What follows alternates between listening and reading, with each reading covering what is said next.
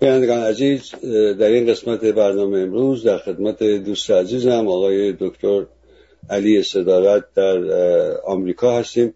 آقای دکتر سلام عرض میکنم و وقت بخیر میگم خدمتتون.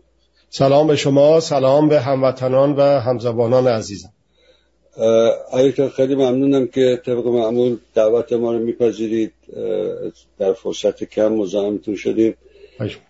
یک مقاله چند روز قبل از شما در سایت‌های مجازی منتشر شد تحت عنوان آیا باید به مطالبات حداقلی رضایت داد.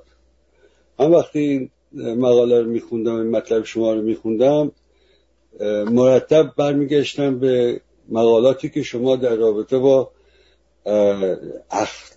مثلا اون نوع رفتاری و نگاهی رو که رژیم های مثل رژیم حاکم بر ایران برای زندانیان سیاسی، با نوع رفتاری که با زندانیان سیاسی میکنن و نوع روانشناسی که برای زندانیان سیاسی ایجاد میکنن و چگونه اون نوع روانشناسی در جامعه به جامعه ادغام میشه و در جامعه گسترش پیدا میکنه میافتم. میخواستم خواهش کنم که اگه ممکنه در مورد این مطلبی که نوشتین نظرتون چیه، چه پیامی برای مردم دارین صحبت بکنین. به ویژه این که اگر از اون برداشت من با اون مسئله روانشناسی زندانی سیاسی و گسترش و تعمیقش در جامعه طرف قدرت ربط پیدا میکنه صحبت بکنیم. بله، با کمال میل.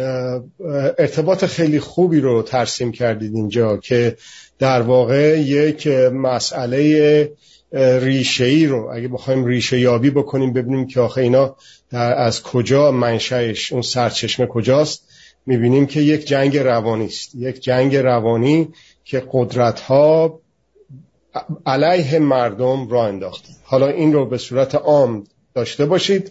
شما در مورد زندانی‌ها فرمودید، در داخل زندان‌های سیاسی، زندانیان سیاسی، اونها در رژیمی مثل رژیم ایران مثلا، اونها اون قدرت موضعی که اونجا هست، هر شود که اون زندانبان و شکنجهگر و بازپرس و اون سیستم به طور کلی هست که در یک جنگ روانی این شخص رو، این هموطن ما رو شکنجه بدن، به یک حالتی از حالتهای روانی برسوننش.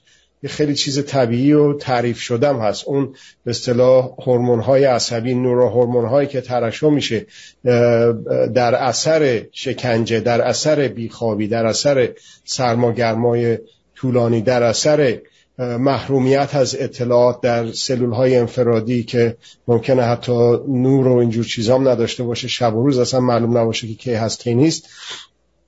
اینا خیلی خیلی ساده است. اینا تحقیق شده روی به اصطلاح زندان‌های ساختگی. دانشجوهایی که به اصطلاح تو دانشگاه‌های اینجور تحقیقات رو میکنن داوطلب شدن، یه عده زندانبان شدن، یه عده زندانی شدن و اینا به هر حال عرض میکنم خیلی خیلی روش‌های تحقیق شده و کار شده است و شناخته شده است. این تمام هم و غم زندانبان این هستش که زندانی رو از لحاظ عصبی، روانی، روحی، عاطفی به یه جایی برسونه که این بپذیره که اشتباه کرده، بپذیره که راهی که میرفته غلط بوده، بپذیره که هم قطاریاش، هم حزبیاش، هم گروهیاش، هم کیشاش، هم مذهب و دیناش، هم باوراش، هم اونام یه آدمای مثل خودش اون آدم بدی هستن، آدم آشغال کثیفی هستن. این چیزیه که خیلی شدید سعی میکنه که اون زندانبان و شکنجهگر بقبولونه به اون فرد که تو کثیفی، تو پستی، تو آشغالی، تو انواع اقسام توهین‌ها و تحقیرها رو براشون میکنن، چه فیزیکی چه روانی و روحی، که اینو بهش بقبولونن که خودش باورش بشه که من آدم نفهمی بودم، آخه این چی بود که من رفتم جزو این حزب شدم، زن و بچه و خونه و زندگیمو اینجوری به این خطرها انداختم و اینا، و شروع کنه خودشو سرزنش کردن و خلاصه به قول معروف میبره یا شکسته میشه. وقت در اون حالت که میشه دیگه میشه مثل یک مومی در دست زندانبان، هر کاری که اون بگه میکنه. حالا نه تمام زندانیان سیاسی، هموطن دلیر ما اگر اشتباه نکنم همین دیروز خانم محمدی اگه درست به ذهنم بیاد بردنش دوباره به خاطر اتهامات ساختگی از تو زندان بردنش تو دادگاه. حالا دارم به ذهنم رجوع میکنم، کاشی آماده کرده بودم با دقت میگفتم بهتون. خواستن بشوننش در جایگاه متهم، ایشون اعتراض کرده که نه من متهم نیستم، من شاکی هستم. اینو قدردانی باید کرد. این یک روشی هستش که نمیپذیره، این تحقیر و توهین ها و شکنجه های روانی رو نپذیرفته و در نتیجه اون بریدن و شکسته شدن رو همونطور که عرض کردم نه در همه زندانیان سیاسی، در بعضی از زندانیان سیاسی به این ترتیب دیده میشه، ولی مثل بقیه چیزای پزشکی از جمله روان پزشکی همیشه در مدرسه های طب یک حالت خیلی شدید رو مثال میزنن، مثلا میگن سینه پهلو. خب این سینه پهلو رو میتونه یه سرفه و تب کوچولو باشه یا اینکه آدم میتونه اصلا به طور کلی تلف بشه دیگه، ولی اون محصل دانشجوی پزشکی بایستی که از چیز شدیدی آموزش ببینه که بتونه اون به اصطلاح علائم بالینی خفیفترش رو هم تشخیص بده.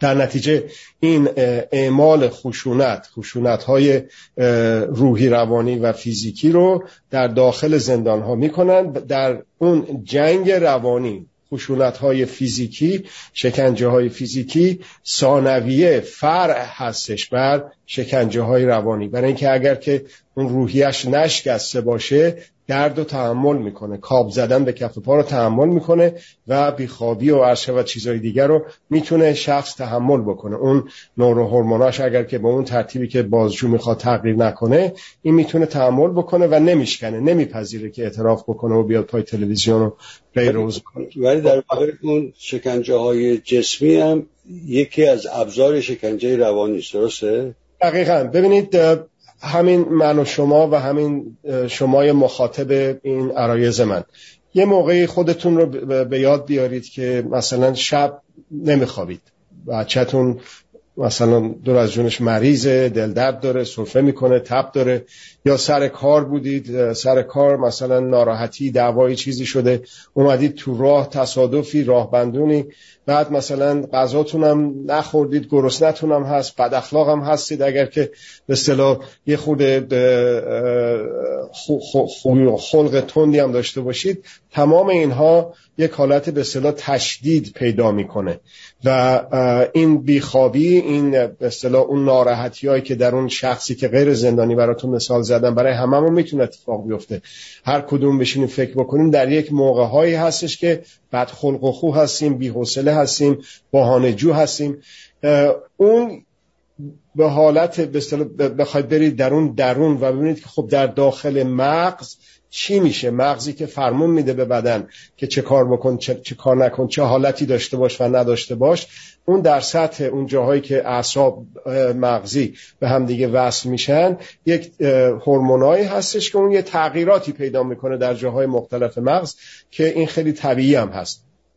یا مثلا ترس، یه موقع جون یکی به خطر میفته، جون بچهش به خطر میفته، اون یه مرتبه یه حالت دلهره و اضطرابی به آدم دست میده که این به اصطلاح از یه طرف هم خوبه برای اینه که شما مثلا وقتی که سر یه بلندی هستید تمام به اصطلاح عضلات منقبض میشه، تمام به اصطلاح انرژی و تمرکزتون روی تعادلتون میره که نباید بیفتید، یا از این حالتهای متفاوت که مثلا مردمک‌ها گشاد میشه که بتونید بیشتر مثلا دقیق ببینید که چیه، بتونید تصمیم بگیرید که به اصطلاح چجور از اون حالت خطر خودتون رو بیارید بیرون. ولی اگر که این حالت خطر، این حالت تهدید طولانی باشه، آنچنان که در زندان‌های سیاسی توسط شکنجهگران بر زندانیان سیاسی میشه، این میشه یک حالت غیر طبیعی مزمن و طولانی، وقت اثر میذاره توی واکنش‌های اون شخص و همونطور که داشتم عرض می‌کردم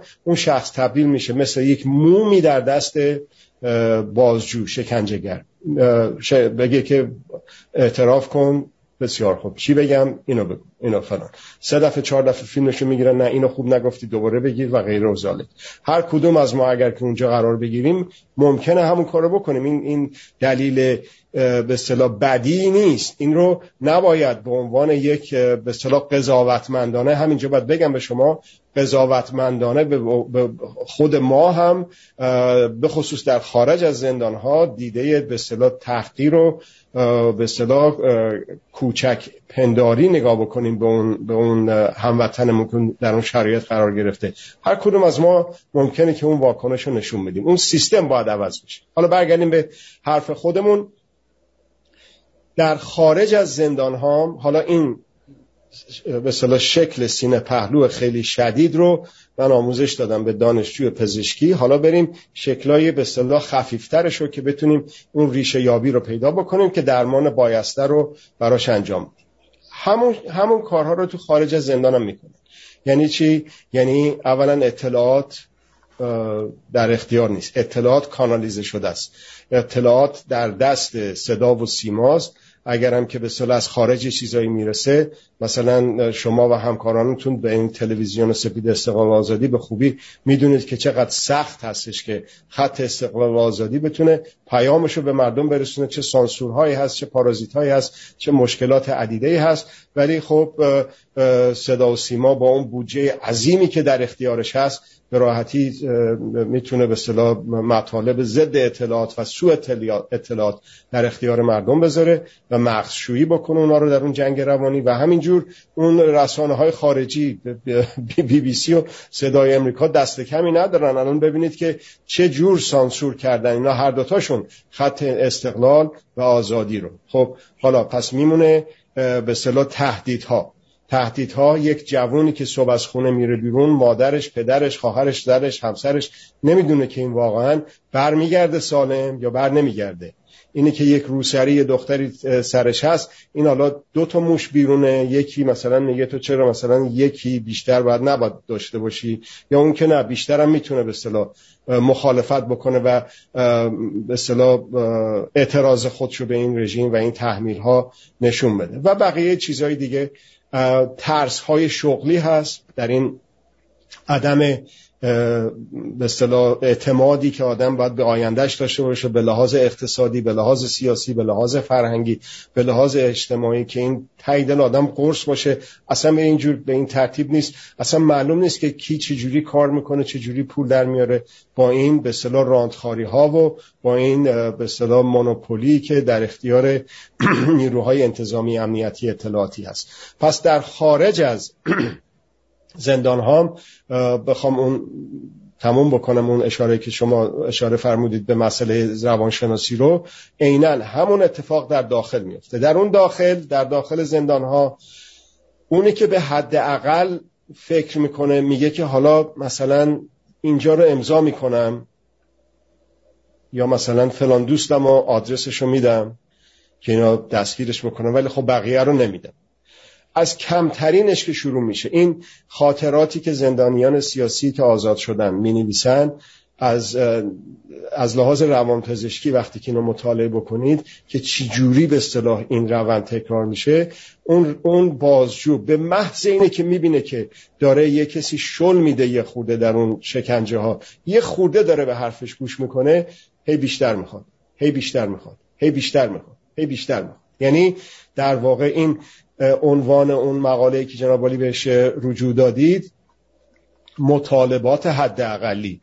خب حالا حداقل که مثلا خودکار نیستش که همه بگن خب این خودکاره، تعریفش معلومه چیه. خودکارم 1000 جور خودکاره، ولی اصلا کی تعیین میکنه که اینجا به بالا دیگه حداقل نیست؟ یا اصلا یه چیز دیگه، این حداقلی که راجبش صحبت میکنن 5 سال 10 سال 20 سال پیش کجا بوده، حالا کجاست؟ یعنی از امروز به فردام اون کسی که تعریف میکنه حداقل حدش کجاست، اون خط کجا میشه کشید و باید کشید، به مقتضای قدرت میگه که نه، حالا دیروز میگفتم حداقل اینجاست، از این بیشتر نمیشه، خط قرمز، حالا خط میشه اینجا، از اینجا به پایین میتونی حرف بزنی، حالا فردا خط میشه اینجا. در نتیجه این حداقل خواهی، کوتاه اومدن در مقابل قدرت، چه در داخل زندانها، چه در خارج زندانها، چه در مقابل قدرت داخلی، چه در مقابل قدرت خارجی بوده، در این جنگ روانی باعث شکست ما شده و اینا 40 سال تونستن بر سریر قدرت باقی میمونن. آیا این حداقل خواهی ریشش در این و اون روانشناسی که توضیح دادین ریشش در این نیست که امیدوار به این هستم که من اگر یه مرحله دیگه از حقم بگذرم شاید قدرت سر عقل بیاد دلش بسوزه و یا هر چیز دیگری کوتاه بیاد و این عدم شناخت صحیح از دینامیزم‌های قدرت نیست؟ دقیقاً همین است که شما فرمودید. یعنی میگه که حالا بذار این که حالا من که زور اینو ندارم که بذار به این جایی که این میگه بیشتر نرم، حالا به قول شما شاید دلش بسوزه، شاید به رحم بیاد، شاید فلان، ولی اینطور نیست. قدرت نمیتونه تمرکز پیدا نکنه، قدرت نمیتونه زیاده خواهی نکنه. ببینید یه قلمرویی هست که مربوط به مردم، مال مردمه. فراموش نکنیم این قدرت ها، این دولت ها رو ما مردم گذاشتیم اون بالا که کارهای ما رو انجام بدن، ولی برعکس شده. اینا اومدن قلمرو زندگی ما رو، قلمرو حیات ما رو در ابعاد اقتصادی، اجتماعی، فرهنگی و سیاسی هی دارن تنگتر میکنن. یعنی چی؟ یعنی شما اگر که قلمرو اقتصادیتون 30 سال پیش دلار بود مثلا، هر چقدر که بود، حالا شده اینه که هست.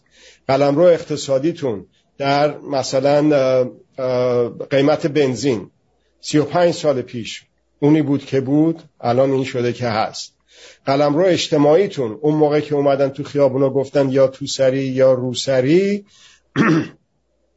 اون موقع اگر که یک حد اقل لازمی از مردم اعتراض میکردن و میومدن تو خیابونها و به دفاع هموطنان بانوان کشورمون میومدن، الان این وضعیت این شکلی نبود. در مورد اجتماعی همینجور، در مورد سیاسی همینجور، در مورد اینکه اون به اصطلاح چقدر من میتونم فعالیت سیاسی داشته باشم، حرفمو میتونم بزنم.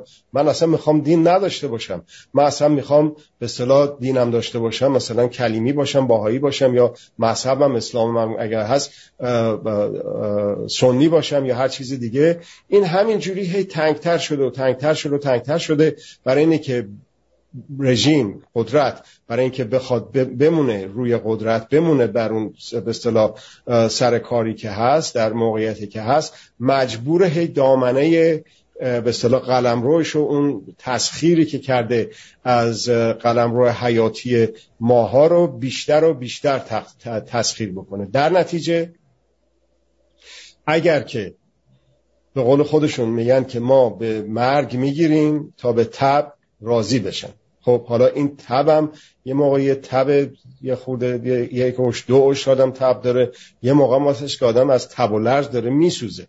الان حیات ملی ما در لبه پرتگاه هست و این کشور داره در تب و لرز میسوزه و ممکنه تلف بشه و نفله بشه. اگر که ما باز دوباره به حد اقل راضی بشیم، بگیم که خب حالا ما که زورمون که نمیرسه، بایستی که یکی گفته بوده که از همکاران من بسیار آدم استعداد فرهیخته و استعداد خوبی هم هست، گفتش که بایستی که به اندازه ورق‌ها و کارت‌هایی که در دستمون داریم بازی بکنیم. ورق که در دستمون داریم، اینو اصلا میشه راجبش فکر کرد که آیا من میتونم 2 تا ورق دیگه هم بیارم به دستم؟ اصلا چنین چیزی رو چرا راجبش فکر نمیکنه اون شخص؟ بله بفرمایید. مثل شما من متاسفانه چون 3-4 دقیقه دیگه بیشتر وقت نداریم، یه نکته توضیحی که این آخر دادین به نظر من بسیار بسیار جالب بود. داشتم فکر میکردم و شاید اگر بینندگان عزیز ما در این زمینه فکر کنن کمک بکنه که چقدر هر روز این حداقل‌های ما کوچکتر و پایینتر میره، یعنی هی کوچکتر میشه و یه نکته‌ای که من فکر میکنم لازمه بیشتر در موردش بعداً صحبت بکنیم این که چرا قدرت و دینامیزم قدرت نیاز داره و حتما اینطوری میشه که هرچی ما کوتاه‌تر بیایم اون بیشتر بخواد. حالا یه سوال فقط دارم چون در طول این چند دقیقه که مونده، آیا اصلاح طلبان چه اصلاح طلبانی در اون رژیم و این روزها و چه این روزها هر روز بیشتر و بیشتر از چپ و راست اصلاح طلبان سلطنت چپ و راست، یعنی اونهایی که از چپ و راست به اصلاح طلبی رژیم شاهنشاهی امروز رسیدن یا تبلیغ میکنن، چقدر مؤثرن در این حداقل ها رو هر روز کمتر و کوچکتر کردن و احساس ناتوانی که به جامعه القا میکنن هر روز بیشتر شده. ما یه 2-3 دقیقه دیگه بیشتر در مورد سلطنت طلب فرمودید. شما فرض بر این بذارید که آقای رضای پهلوی همین فردا بیاد بشه شاه دوباره، این چقدر میتونه دوام بیاره؟ اولا میگن که رضا شاه روحش شاد. خب این آقای رضای نوه اون رضا شاه واقعا اون حالتهایی که پدر بزرگش داره و داشته رو داره، یا اهل موسیقی زدن و جاز زدن و ورزش کردن پشت تلویزیون و پشتک و اینجور چیزهاست که دیگه کسی اونایی که باید خطشو بخونن این چیزها رو میبینن اصلا خطشون. یک مأمور ساوا که مال زمان شاه بود یه جوری مریض من بود میگفتش که نه از این آقای اعلی حضرت فلان ولایت عهد این بهش امیدی نیست. گفتم جالبه تو میگی چرا امیدی نیست؟ میگه برای اینکه ما رفتیم دیدنش، ما به صف وایساده بودیم، پدرش که میومد همه دستشو بوس میکردن ولی این از راه که اومد اینجوری کرد. این که نمیشه که شاه که شما مثلا فرض بکنید که یک همچین کسایی اینو میخوان نگرش دارن روی قدرت که به اصطلاح جاز بزنه و رقص و ایران بخونه و اینجور چیزا. خب حالا مردمی که در این حد هستن، در اینجا هستن، دوباره با این حداقل خواهی که حالا این بیاد وضع ما درست بشه، به یه جایی میرسه که کشور ما 5 سال 10 سال 15 سال 20 سال دیگم در یک بلبشوی عجیب و غریبی قرار میگیره. همونطور که آقای بختیار اون جزایر سگانه رو حاضر شده بود بره واسه اینکه به قدرت برسه، این آقای پهلوی هم مسلماً از اینه که مثلا پایین کشور رو یکی ببره اینور و اونورش یکی ببره ابایی نخواهد داشت برای اینکه رو قدرت بمونه و اون وقت میشه وضع بدتر از اینه که الان بوده. این در مورد به اصطلاح اپوزیسیون خارجی. اپوزیسیون داخلی، اونایی که به اصطلاح اصلاح طلبها هستن، یه عده از اون اصلاح طلبها گرداننده ها و سرکرده هاشون دستشون به خون آلوده است، دستشون به فساد آلوده است. اونا که نمیتونن کوتاه بیان از اون حرفی که زدن، ولی اکثریت اصلاح طلبها حرف مردم رو شنیدن که اصلاح طلب اصولگر و دیگه تموم ماجرا. اونها بایستی که به خصوص اونایی که قلم در دست دارن و جلوی دوربین ها مطرح هستن، اونها باید به خودشون بیان و از این وضعیت بسیار خطیری که کشور ما درش هست واقعا یک فکری بکنن به حال خودشون که تاریخ در مورد اینها چگونه قضاوت خواهد کرد. حالا اینم سرکردگان غیر وابسته و غیر آلوده شون، ولی مردم معمولی چی؟ اونم هر کسی به سهم خودش، به نوبه خودش، به سلیقه خودش. این البته میتونه موضوع یه صحبت مفصل دیگه‌ای باشه، میتونه کاری انجام بده. من فکر میکنم وقتی هم تموم شده. از این وقتی که دادید خیلی خیلی ممنون هستم. آقای دکتر خیلی سپاسگزارم. گفتنی ها بسیار است و خیلی مطالب مطرح شد که باید بیشتر و بیشتر در خدمتتون بهش بپردازیم. ولی خیلی ممنونم از وقتی که اومدید. از دعوتتون بسیار متشکرم. اوقاتتون خوش.